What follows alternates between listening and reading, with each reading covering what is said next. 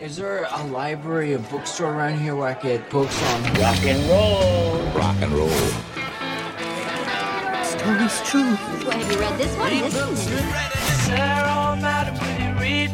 This is a story that needs to be told. These rock and rollers want something to read. Shh. Quiet, please. Hello, diggers, and welcome to another edition of the Rock and Roll Librarian.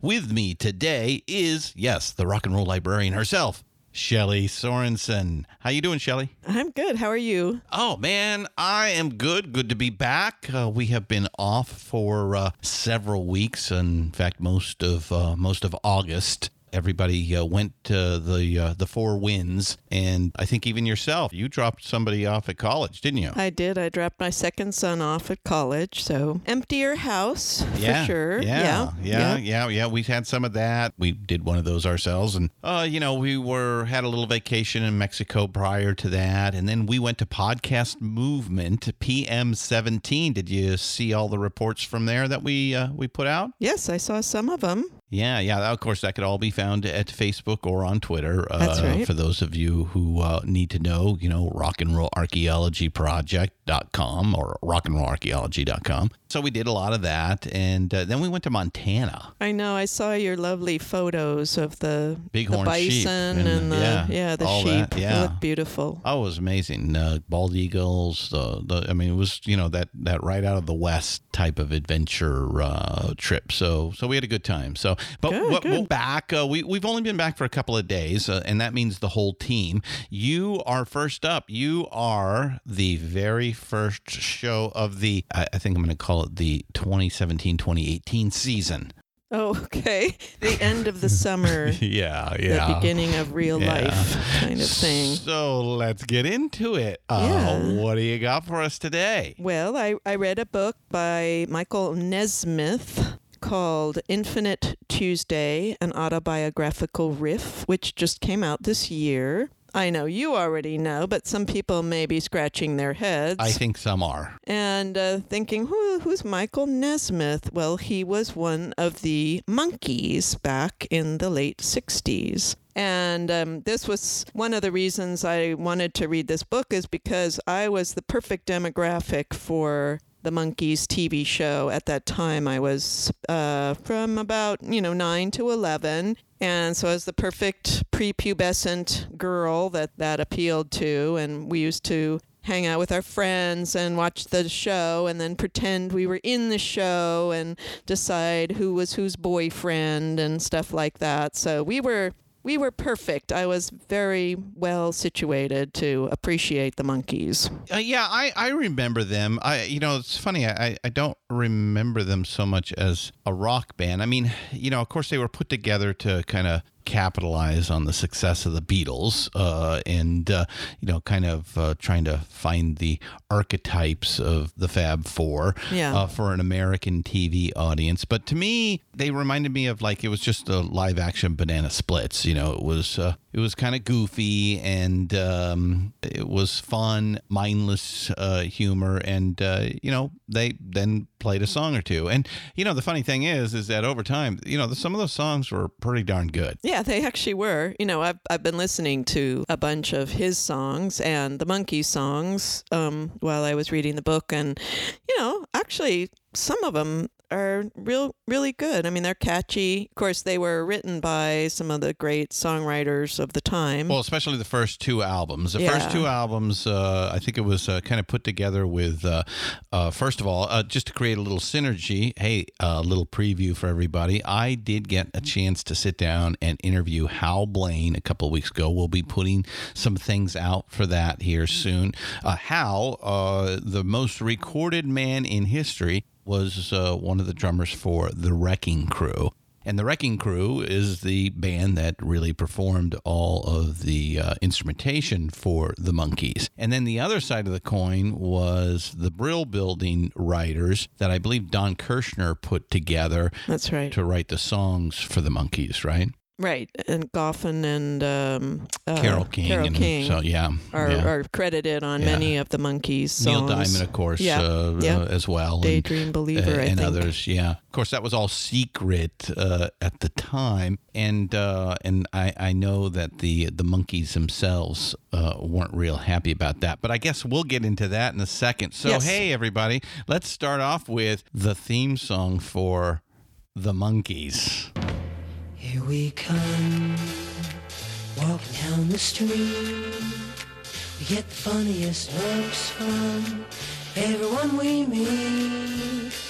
Hey, hey, we're the Monkees, and people say we monkey around, but we're too busy singing to put anybody down. We're just trying to be friendly. Come and watch us sing and play. We're the young generation, and we've got something to say. Oh, great. Now that's going to be stuck in my head for the next day or two. It's not the worst thing to be stuck in your head. No, but yeah, it's catchy, hooks. Yeah, I don't know whether to love you or hate you at this point. But anyway. Brings me back. Yeah. All right, so let's get into Mike's interesting story. I know a little bit about him, both before the Monkees and after the Monkees. But the big thing that I always kind of knew is that his mother created liquid paper. That's right. And for those of you too young to remember, that was like whiteout. Okay, so back when you had manual typewriters, right, and you needed to make a correction, you would use this little bottle of white paint that would dry quickly, erase your mistake and retype over it. Right. Yeah. Wow. We used it many a time. Yeah. So, yeah, as a librarian, I bet that was like a big lifesaver for you.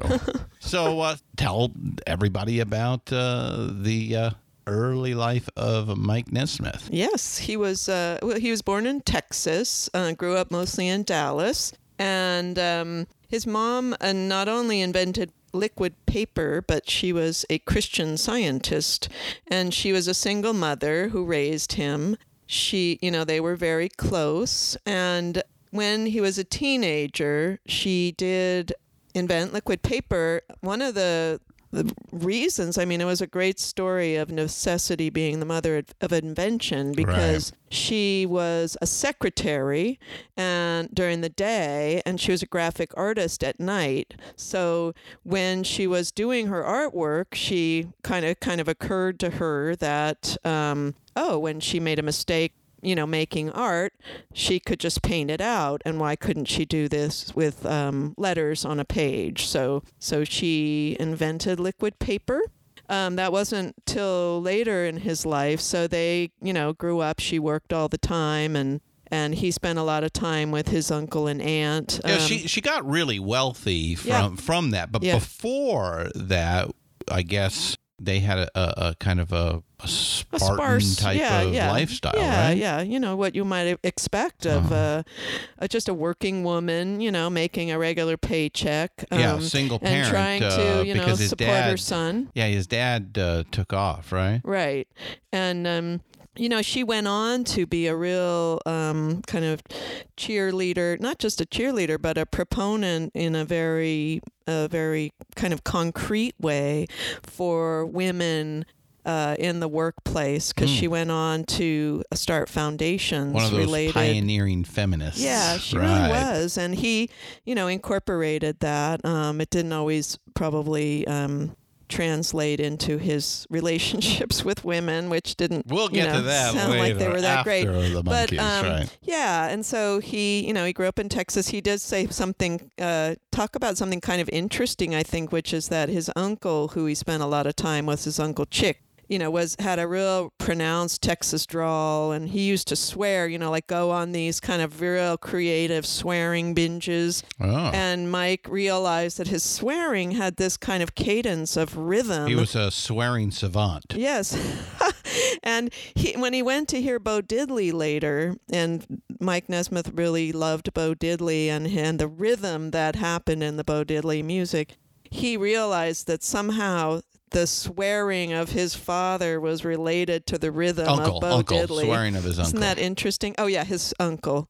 Yeah. So I thought that was really pretty cool, finding the kind of rhythm in just human speech. Right. Yeah. And played into the simple rhythms of just music. Yeah, Right, Bo Diddley right. especially. Right. Yeah. I could see that. Okay. Yeah. All right. So that was kind of his introduction to music and wanting to be a musician of some form. Right. And he went to high school. Actually, he was quite a kind of outside the box kind of guy, even in high school, where basically he wasn't even enrolled in high school. He just went to the classes that he wanted to go to, and knew that he wasn't going to earn his diploma, but went to art classes. He was in the school play. He liked to act even then. But when he got out of high school, when he left high school, he joined the Air Force and quickly realized that neither the Air Force or he were benefiting from that alliance. Oh, so bad experiment. He left. Yeah, he left pretty early, and he, when he went to community college after that, he got a guitar and realized, well, he was, he liked to write poetry. He could turn those into songs. He had this kind of template of Bob Dylan and country music players, that he could go to coffee houses and sing songs and play music, and that was fun and not particularly avant-garde or pushing the edge of the envelope, but something he was doing, playing music and enjoying it. And then his girlfriend got pregnant, and they decided to leave Houston and move to California because that was where all the fun was happening. The music was being recorded. Yeah, a lot of people did that. What year is this? This is 64, 65, yeah, something like that. Yeah. Early 60s. He's not big on throwing dates into the book, but it is really an autobiographical riff. So one day he loaded up the station wagon and headed west. Yep. So he took his wife, and they had a little boy after they got to Los Angeles, who they named Christian. Oh, by the way. Yes. That's very nice. After me. I love it. And he started playing at the Troubadour in Hollywood. Ah, good old Troubadour. And he actually kind of sang folk songs, and depending on who the audience was, he could intensify his Texas twang. He also became an MC at the Troubadour on the, what did they call it, the Hootenanny or something like that, where they had people come in to the Troubadour and play. And let's see. And so when he, at some point he went back to Texas to do, a short song, kind of tour of his folk singing abilities. And he realized that when he was there, all these girls were going crazy over him. And he realized that they thought he was one of the Beatles. Oh. Isn't that funny? And he was so astounded, what's going on? He went into a supermarket and some girl started screaming when she saw him. And when he played one of his original songs called Pretty Little Princess, which was later recorded by Frankie Lane, the girls would just go crazy. So anyway, that was his first, kind of experience with celebrity and craziness. Right. Yeah. Okay, well, let's play a little of Pretty Little Princess. Okay. Fare you well, my pretty little princess, I must go and follow my heart. With the morning wind I shall depart and be away. Fare you well. But before I go, my dainty little maiden, I will fashion you a sunrise that will prove my love is real, even though I'm gone. Fare you well. For my kind of love is a special kind of tenderness. That was interesting. Yep. Wow. I wouldn't think he was George Harrison if he sang that song personally, but I you know. certainly wouldn't make that mistake. Yeah. But I maybe, like all things, some of those screaming girls, they didn't even listen to anything, even if there was actual Beatles in the room. So, That's right. So anyway, his first taste of some sort of celebrity there with a song like that. So, Right, all right. So get us to Hollywood, get us to the Monkees. Right. Well, he went back to Hollywood and realized his manager had screwed him out of his money for that tour. But he had been writing songs. He went that into story's been told a million times. Right? He went into a kind of a depression, but he was still writing songs, and he went back to the Troubadour to play them, and they really responded to his own songs that he had been writing instead of covering other people's. Mm-hmm. And two of the ones that I really like, and they went on to do things for other people and also including the Monkees. The first one was Different Drum, which he did, but Linda Ronstadt and the Stone Toadies right. also covered. Mm-hmm. And the other one was Papa Jean's Blues. And he found that like I said, the audience really responded to him. And I think that's the first time he realized that, I have a songwriting gift, and that's how I communicate with the audience, and that's what really touches them. Oh, okay. So I love his rendition of Different Drum, but, of course, Linda Ronstadt's is amazing as well. So can we play them both? Oh, I don't know. You want to make my life complicated, huh? No, of course we can play a little bit of Different Drum. You and I are travel to the beat of a different drum. Can't you tell by the way I run every time you make eyes at me? You cry and moan and say we'll work out, but honey child, I've got my doubts. You can't see the forest for the trees. Don't get me wrong. Goodbye, I'm leaving. Ain't no sense in you crying and grieving. Both live a lot longer if you live without me. But honey child, I've got my doubts. You can't see the forest for the trees. So don't get me wrong. It's not that I knock it, it's just that I am not in the market for a boy who wants to love only me. Yes, and I ain't saying you ain't pretty. I'm saying I'm not ready for any person, place, or thing to try and pull the reins in on me.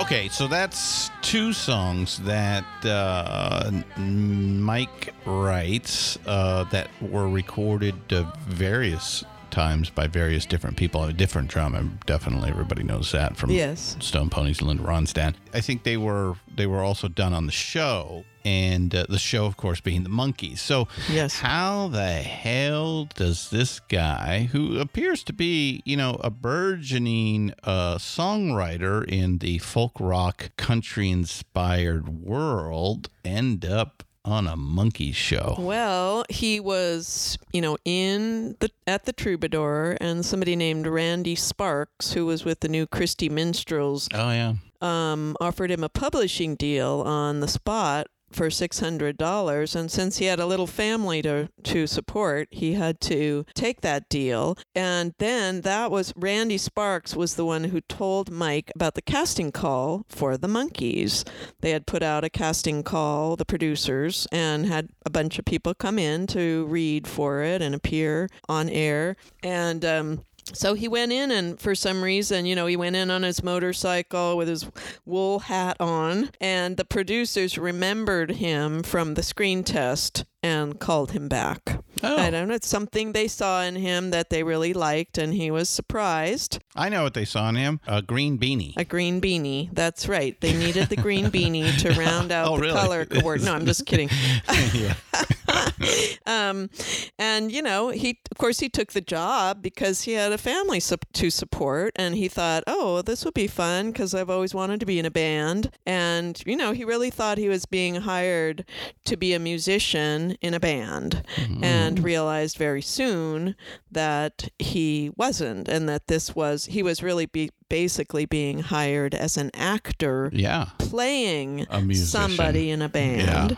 Not even a musician, right? Yeah. They and just he was disappointed because he wanted to grow as a musician. He wanted to contribute, but he couldn't understand how, what his contribution could possibly be, because I think that was across the board. I think all the guys were a little disappointed when they found out that really they weren't going to be playing the songs like they thought their contemporaries were doing. Right. They were just hired to be faces, and they would add the vocals to it, but that was about it. Yeah, apparently I was reading a little bit on the side that Mickey Dolenz really, could have, felt like, well, that's okay. I don't mind doing this. This is a show. If they just want my voice on it, I'll do that. But Mickey also grew up in the theater, so he maybe understood the and entertainment he'd already been aspects. on a TV show.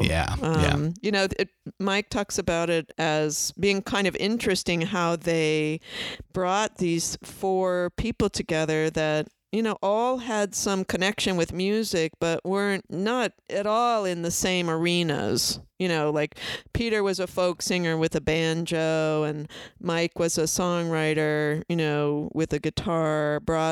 Davey was a child Broadway star, and was currently in Oliver. And Mickey had been on a TV show. I don't remember which one it was. So he didn't quite understand how they were going to fit together. He thought they were going to fit together as a band of musicians, and he realized they were going to just be a band of actors.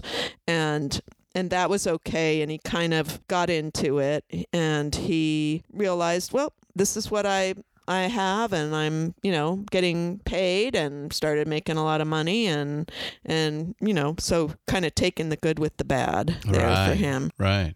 He was still writing music. He had written a lot of songs before he started at the Monkees TV show, and Screen Gems bought his songs so they could be used in the show.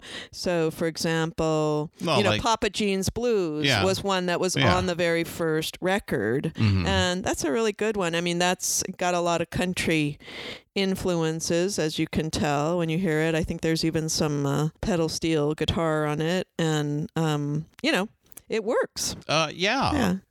So they're in the Monkees for, I think the show lasts, is it 3 seasons? Is that just right? 2. Oh, just 2 seasons. I know. It seemed like forever to me as a young girl. Yeah, well, things changed very quickly back then, right? Right.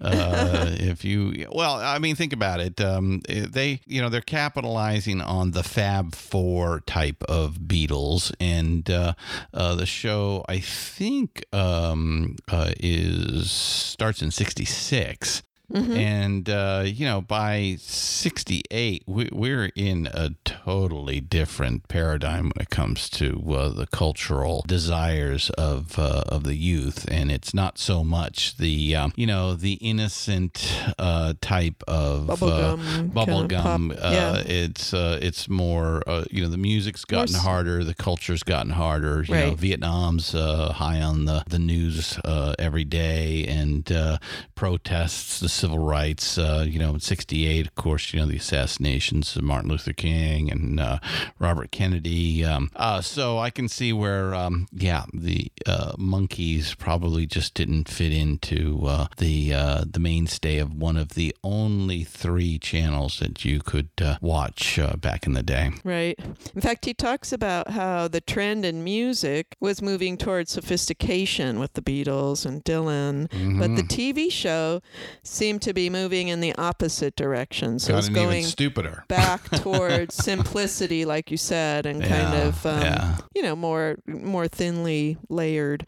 He, he thought the music wasn't, up to the bar that obviously the rest of the people that were really at the forefront of music in those days, had set the bar real high, and the Monkees music was just not taking them there. And he said they were, really vilified. I mean, even to this very day, by people in his own generation, he gets a lot of shit about being in the Monkees because musicians found out, they didn't play their own music on the album, and though they did play on some of it, and they didn't write most of their own music, and so they were kind of relegated to this other level. The Milli Vanilli category when you get to it. But at the same time, wasn't that part of, the demise of them, because they started making demands of playing more and their songs being used. I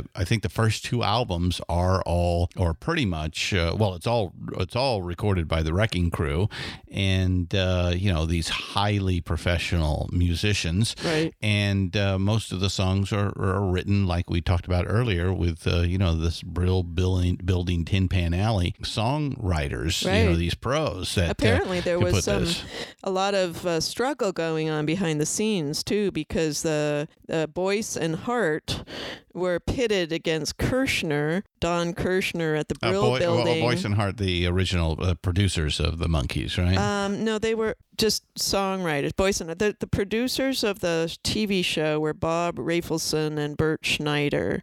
But Boyce and Hart were a songwriting team that wrote a lot of the Monkees songs, and also Don Kirshner's writing crew at the Brill Building. And there was some kind of competition between them. Mm-hmm. And that was disturbing to Mike, because he just felt like, the music was just parceled out and, sold to the highest bidder. And, wow, this is TV. yeah.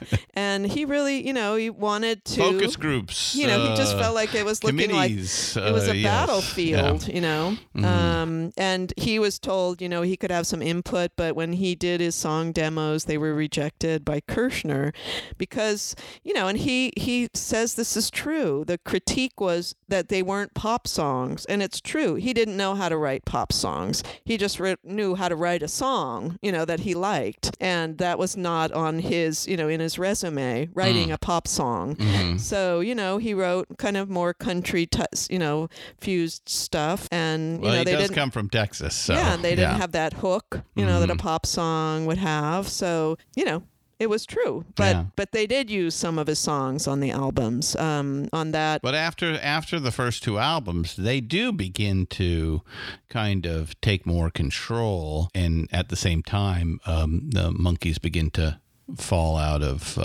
favor, even with the audience, right? That's right. Their first two albums were written mostly and performed mostly by the Wrecking Crew, and performed by the Wrecking Crew, written by these songwriting kind of duos and groups off-site. And the third album, which was called Headquarters, they actually insisted on writing and playing the music on those songs.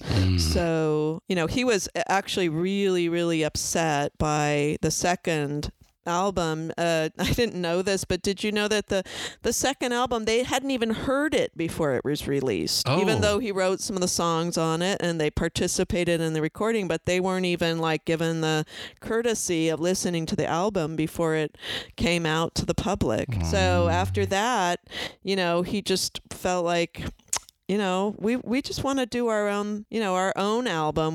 They had their own, they were young men, they were musicians, and they had their own ideas about what might work. And that was the one they were on. Headquarters was the one that they performed on. So the song You Just May Be the One is a song that he wrote, and it's kind of interesting because it's in mixed meter. So there's 5/4 time signature in a song that's mostly in a 4/4 time signature. So it's somewhat sophisticated, and that's a really cool song. You Just May Be the One. Let's play a little of that off of 1967's Headquarters, the third album by the Monkees, and the one where they began to wrest control of at least the music side. Let's play You Just May Be the One.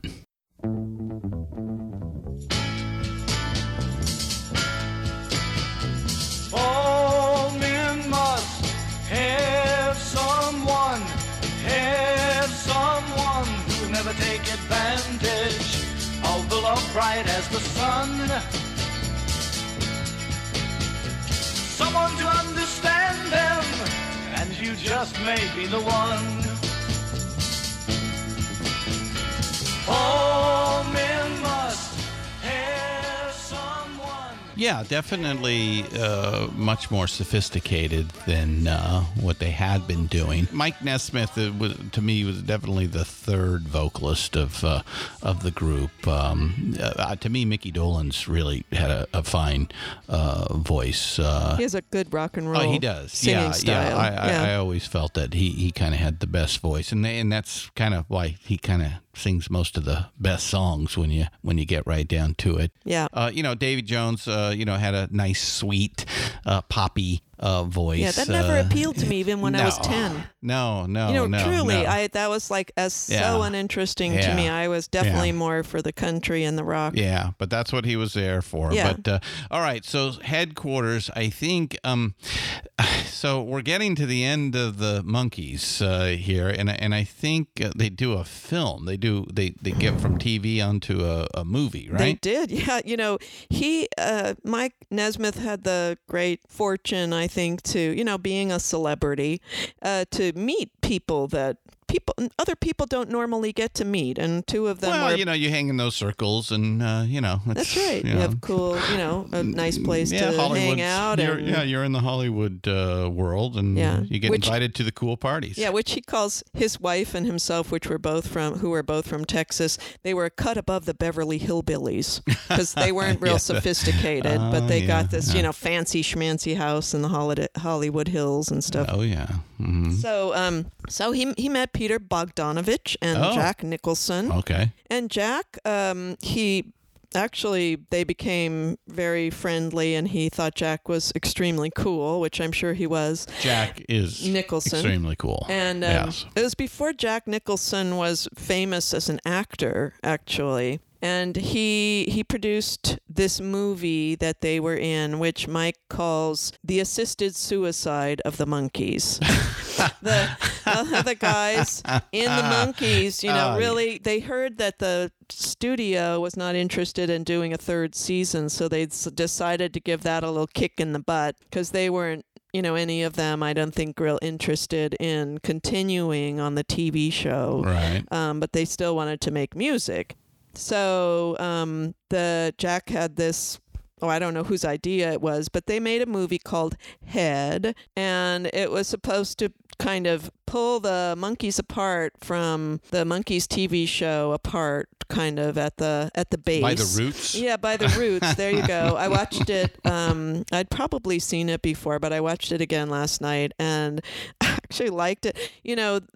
They talk about it, how either people hated it, or what happened in a big way was that it emblazoned them on the pop culture permanently. So, it became kind of a counterculture movie. So it really did, in a way, kill the Monkees TV show, which was very mainstream, and kind of put them into this is kind of weird and quirky, and let's get stoned and watch this movie. It's very kind of psychedelic and has all these dream sequences in it and comedy routines, and they got Victor Mature in to play a character, which he he Big actually names. Yeah, they actually some of the action takes place in Victor Mature's hair, so maybe that's why they called the movie Head. I'm not sure. Are they trying to get? I've never seen the movie. Oh, it's trying funny. to get drug references, psychedelic, that sort of thing? There's definitely some drug references, and it's definitely psychedelic. And it's got music in it, and I don't know. It's just a fun kind of weird romp. I think Jack Nicholson probably had a great time producing it. I don't think it did very well. No, it didn't do well, but it became well loved by certain people. Yeah, cult classic, you would say, right? Definitely didn't do well. So this pretty much kills off the kills off the monkeys, TV then, show. right? It's funny. I looked. But then, that's right. They continue on, and they have on and off. But they did continue on as a bit of a band, right? Yeah, they actually tried to make a go of it. I think after this, right? They had several albums actually after Headquarters, which I don't, to tell you the truth, remember. I must have gotten older and gotten into different stuff. But there were 2 other albums, I think, right before the TV show canceled. And then Head, which was released in 1968. And they had other albums, and they had other hit songs. Listen to the Band was a really one that he really liked. And he actually, what he did was he took some time in the studio. The studio let him have time with some session musicians to put some of his and the other band members' songs, to record them, and then included the people that he played with, included who he called the Nashville Cats, who later became the members of Muscle Shoals, I believe. And he just wanted to hear, how his songs. The Muscle Shoals was a little bit different, but yes, there was a group of, it's kind of like the Wrecking Crew. That nobody called them the Wrecking not Crew at the time, back in the yeah. 60s. They didn't call them the Nashville Cats. They didn't really call them the Funk Brothers or the Swampers. It was these monikers showed up later to kind of identify a group of musicians that, were in and out of these various bands and made these great recordings with all these great artists at the time, because it was usually the same first call guys for a period of time in these various cities where geographically these things were occurring. So, but, so he goes to Nashville, is that right? Yeah, he said he calls it. He characterized it as falling into a tub of butter. He was so happy. Yeah. So isn't this when he comes up with the band, the First National Band? No, that was a little later. Oh, okay. Yeah, that was later. So he was real happy hanging and playing with these amazing musicians. They listened to the songs he wrote and collaborated with him and recorded them. And one of the songs was called "Listen to the Band." And as he says, it was alive and it was ours.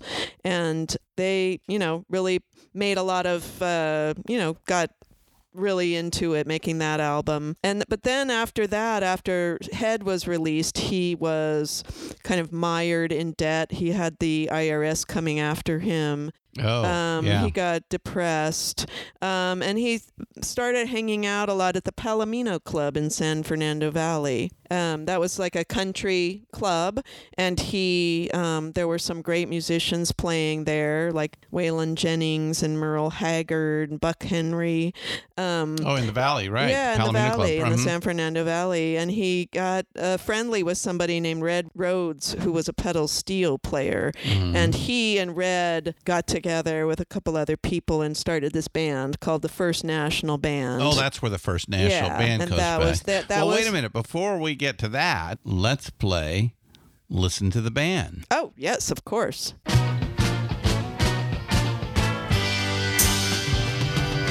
Hey, hey, mercy, woman plays a song and no one listens. I need help, I'm falling again. Play the drum a little louder, tell me I can live without her if I only listen to the band.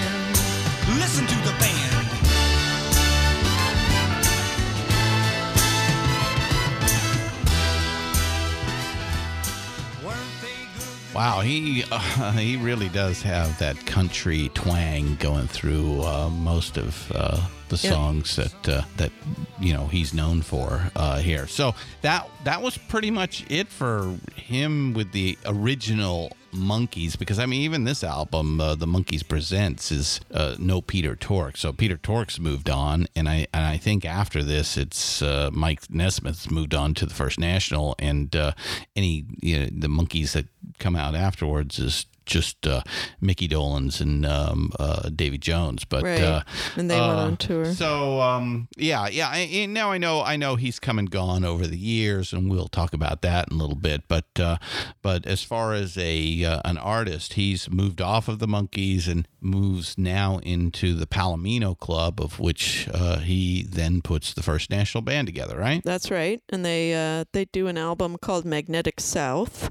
That's their first album. Oh. And a wonderful song off that album, which is called Joanne, which I think is lovely.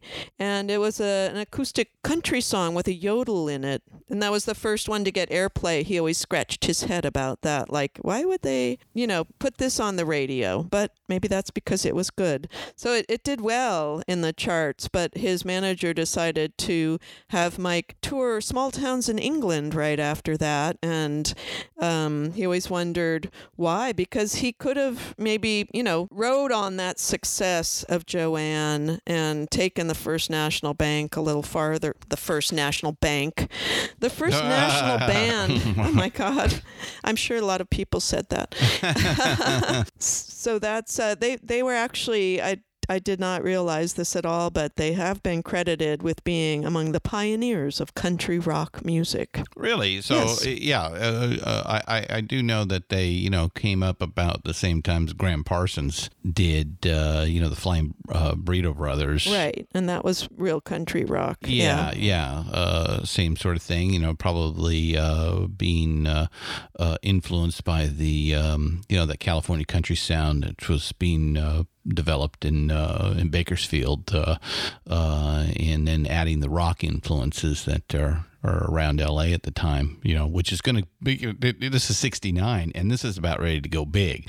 Right. I mean, because pretty soon you got the Eagles coming. And so again, it sounds like he's found the right influences out there. Yeah. Seems like he was a little too, a little ahead of almost everything he tried to do. Mm-hmm. And we'll get to that. Yeah, a little further ahead. Right. Yeah, we'll get to more of that. But, he established this record label called Countryside, and it was run out of the Palomino Club, and that was Elektra's country division. Like, his idea was to have a country house band, like the house bands they had at Stax and Motown, mm-hmm. and make it a Southern California country house band. So he produced a few, bands out of there and with Countryside backing. But then Geffen got control of Countryside and didn't see any point in keeping a country arm of Elektra, so he let it go, but he let Mike keep all the masters and try to figure out what to do with them afterwards. All right. Yeah. So let's see. So you want to play Joanne? Yes. From the album Magnetic South. I do. All right. Let's hear a little of Joanne.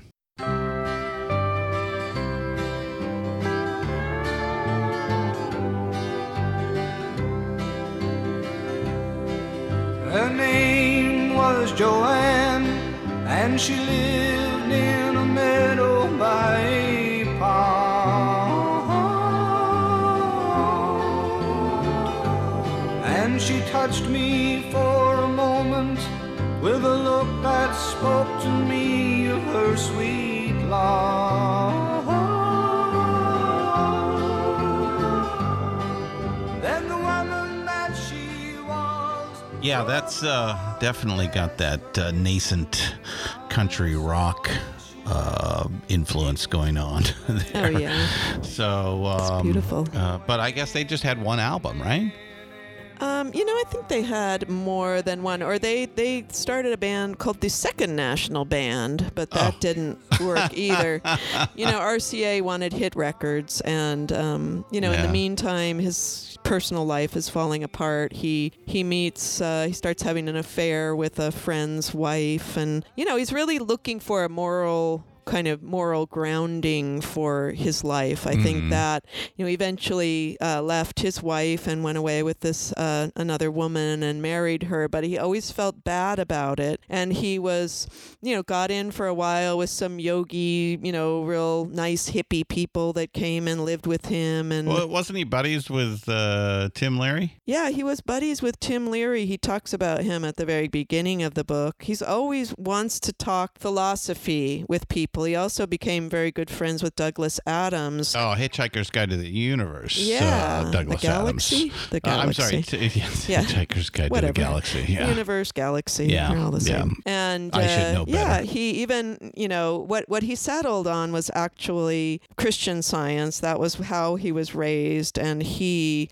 went to hear a lecturer who really kind of distilled it for him in a really useful way. So he settles on that. He talks about it a little bit in the book, but he's also when he becomes friends with Douglas Adams, who is in no way, a kind of religious, stuck in any kind of organized dogma. religion, Yeah, no. they're able to have really pleasant, fun, stimulating discussions. So he's not a kind of a didactic religious person. He's really interested in moral grounding, what makes the world go round, the universe, how it all interrelates.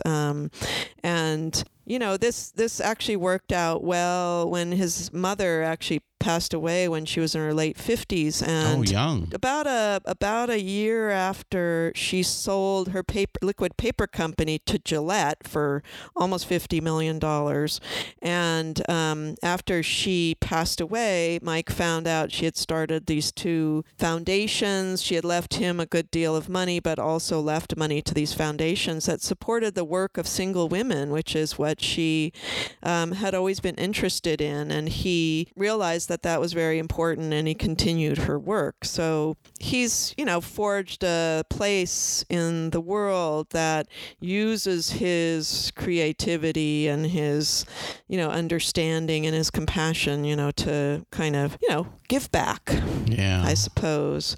But he also continued making music. So the next album that he did was called From a Radio Image to the Photon Wing, and one of the songs on it, which was named Rio, was a moderate hit. And so the Island Records agreed to promote it, and somebody asked him to do a promo clip for it. Oh, no, a production clip. Oh, this is where we're going to get into his video work, right? Yes, because that's a big deal. I'm not sure a lot of people know about this. No, again, you mentioned he's always ahead of the curve, sometimes too far ahead of the curve. And I think this is sort of another example of where he's just a little bit ahead, but it leads to like something giant. Right. It does. He basically was asked to do a clip, which many artists had done, but they were all just like standing in front. The old band. Here's the band. Right. Yeah. Sing your song. Mm-hmm. And I don't know. He just said, I saw him in an interview, and he said he was just connecting the dots. It's like, oh, you want me to do this? This is what's interesting to me. Mm-hmm. So he did a full story and video around the song that actually, it's like a picture book. This is like in 1977. Yes. Uh-huh. And so, the video informs the music informs the video. It has to be cut and edited while listening to the music. This was a whole new idea. I really had no idea. Whoever thinks about like where toothpaste came from, or liquid paper for that matter, or, or a music video. Right. I mean, you don't think about that. Yeah. No, this isn't just the band in front playing in front of cameras. Right. It's really cute. This is the full conceptual, atmospheric, metaphorical type of music video that comes to prominent with MTV, right? That's right. And when he did this video for Rio that had never been done before. The music video. I saw it first in film school, but Did you? yeah, Oh. yeah. This and Elephant Parts. It was you know, I'm right in that right age. You know, being in college about 1980, 81. So you know, so there you go. But well, hey, let's play a little. Unfortunately, we can't show them the video, but you can find that onto YouTube. That's yes, right. It's on right YouTube. there. So let's play a little of Michael Nesmith's Rio from 1977.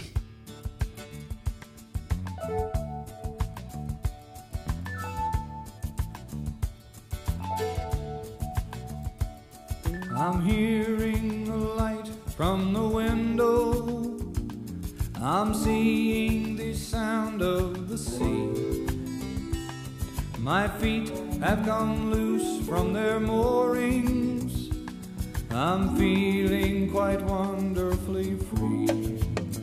And I think I will travel to Rio.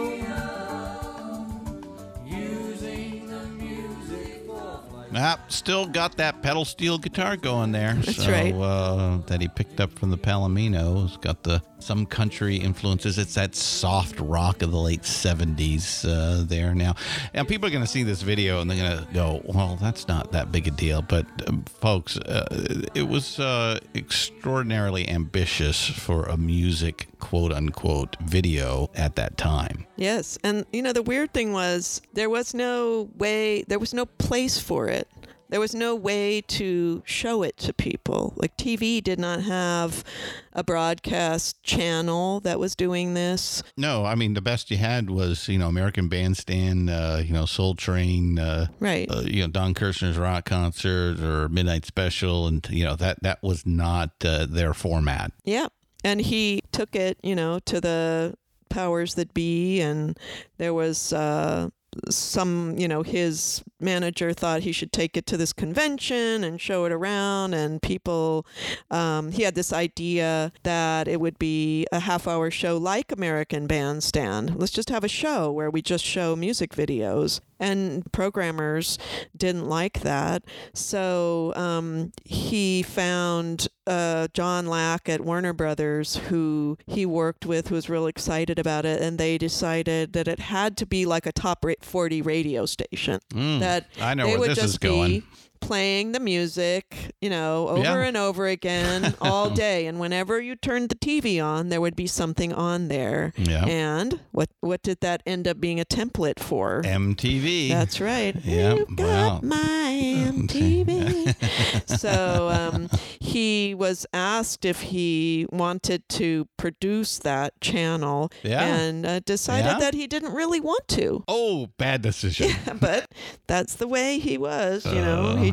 He really wanted an outlet for the thing that he wanted to make. He was interested in video and music, and he wanted to produce them, but he didn't want to be the person going, you know, actually running the station. No. It's not him. Not his forte. Yeah. Not his background. But eventually he pulled a bunch of these video clips into a short movie right? called Elephant Parts. Mm-hmm. I just saw him being interviewed by Letterman last night on an old, you know, Letterman show. Letterman a long time trying ago. to explain what this movie is. And he was even having trouble. It was because he was talking about, you know, there's these things called video stores where you can go rent videos. Like that was like a lot of people wouldn't know what that was. Letterman couldn't even get his head around that. Yeah, he really couldn't. Right. You know, people will get these, and then they have these machines at home, and I'm they stick coming it to in. you from the future. Yes, I get you.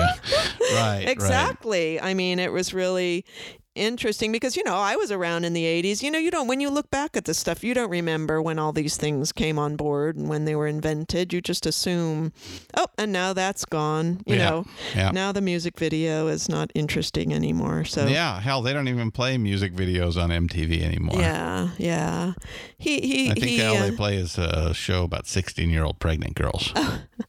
Anyway, there are several videos if you want to go on YouTube and look up Elephant Parts, Michael Nesmith. You'll see some of the other videos. The whole movie isn't. I couldn't find it as one piece, but you can see all the different parts that are on there. He also had a distribution company for videos, which he bought up a whole bunch of, and then he ended up making a deal with PBS for a PBS like documentaries and video station, but he got screwed over by them and had to go to court. So that was a sad sidebar. But one of the next things he did that was really interesting, and I think a lot of people will know about this movie, that he worked producing the movie Repo Man, which came out in 1984 and was a real cult classic. Oh, and yeah. He feels really good about, the respect he got from producing that movie. Yeah. Still makes him feel good, and He still makes music today, right? he does. He has a company called Video Ranch. Yes, Video Ranch, in, right? Mike Carmel, Nesmith's where Video he Ranch. settled. Uh-huh. He got actually the first patent for embedding video in a virtual reality. Let's see.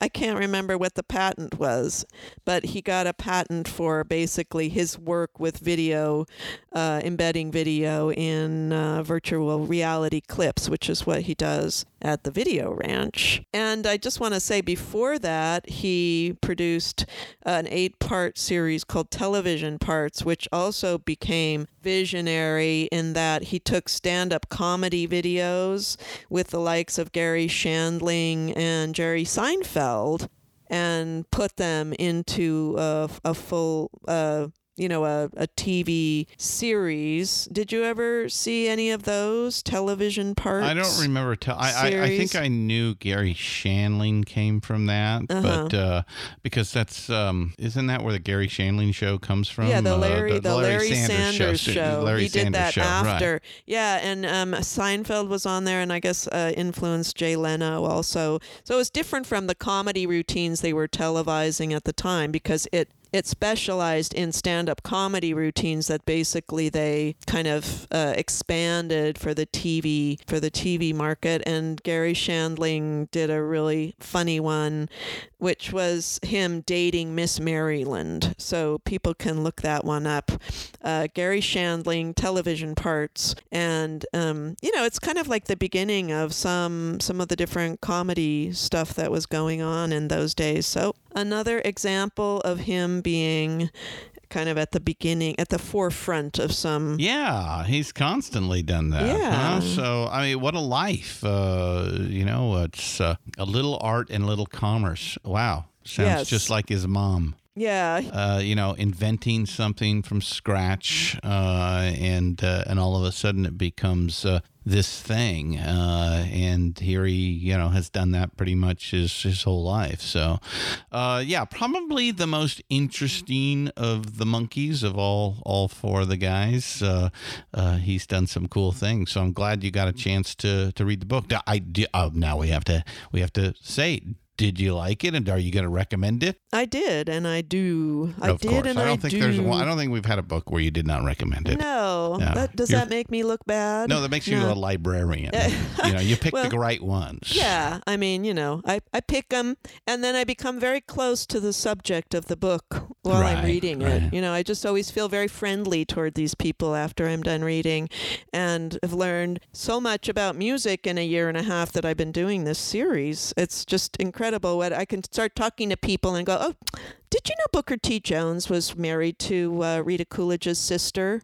Right. And they're like, go, how did you know that? Right. Oh, because I just read, Well, I think we should take a rock and roll archaeology field trip down to Carmel and go knock on the door of Mike Nesmith's Video Ranch. That would be cool. Introduce yourself, yeah. huh? All right. He might like it. He was always the cutest one as far as did you hear that, Mike? Yeah. Maybe I can get in the door that way. Maybe. Yeah. All right. Let's leave the folks. We got to leave them with the biggest Monkee song of all time. I'm a Believer.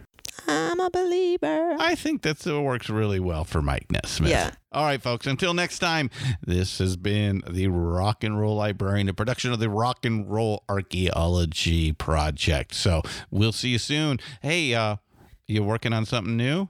Oh, yeah. I really want to tell everybody that the San Francisco Public Library has just bought a new collection of vinyl. And we are circulating record albums at 3 of our branches and at the main library. Wow, we'll have to get that information over to Dave Whitaker, the host of Vinyl I know. Snob. I was thinking about We're that. going to get you guys together here real soon. It'll be real interesting to see if people are interested in borrowing vinyl as opposed to owning it like a collector. That's what I'm interested in seeing. All right, everybody.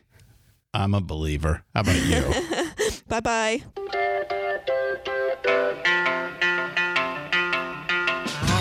Love was only true in fairy tales, and for someone else, but not for me. Our love was out to get me. That's the way it seemed. Disappointment haunted all my dreams. Then I saw her face. Now I'm a believer. Looking for ways to help right the wrongs of social injustice? Oxfam America works with people in more than 90 countries to save lives, develop long-term solutions to poverty, and campaign for social change. And we do it with the help of our friends in the music world.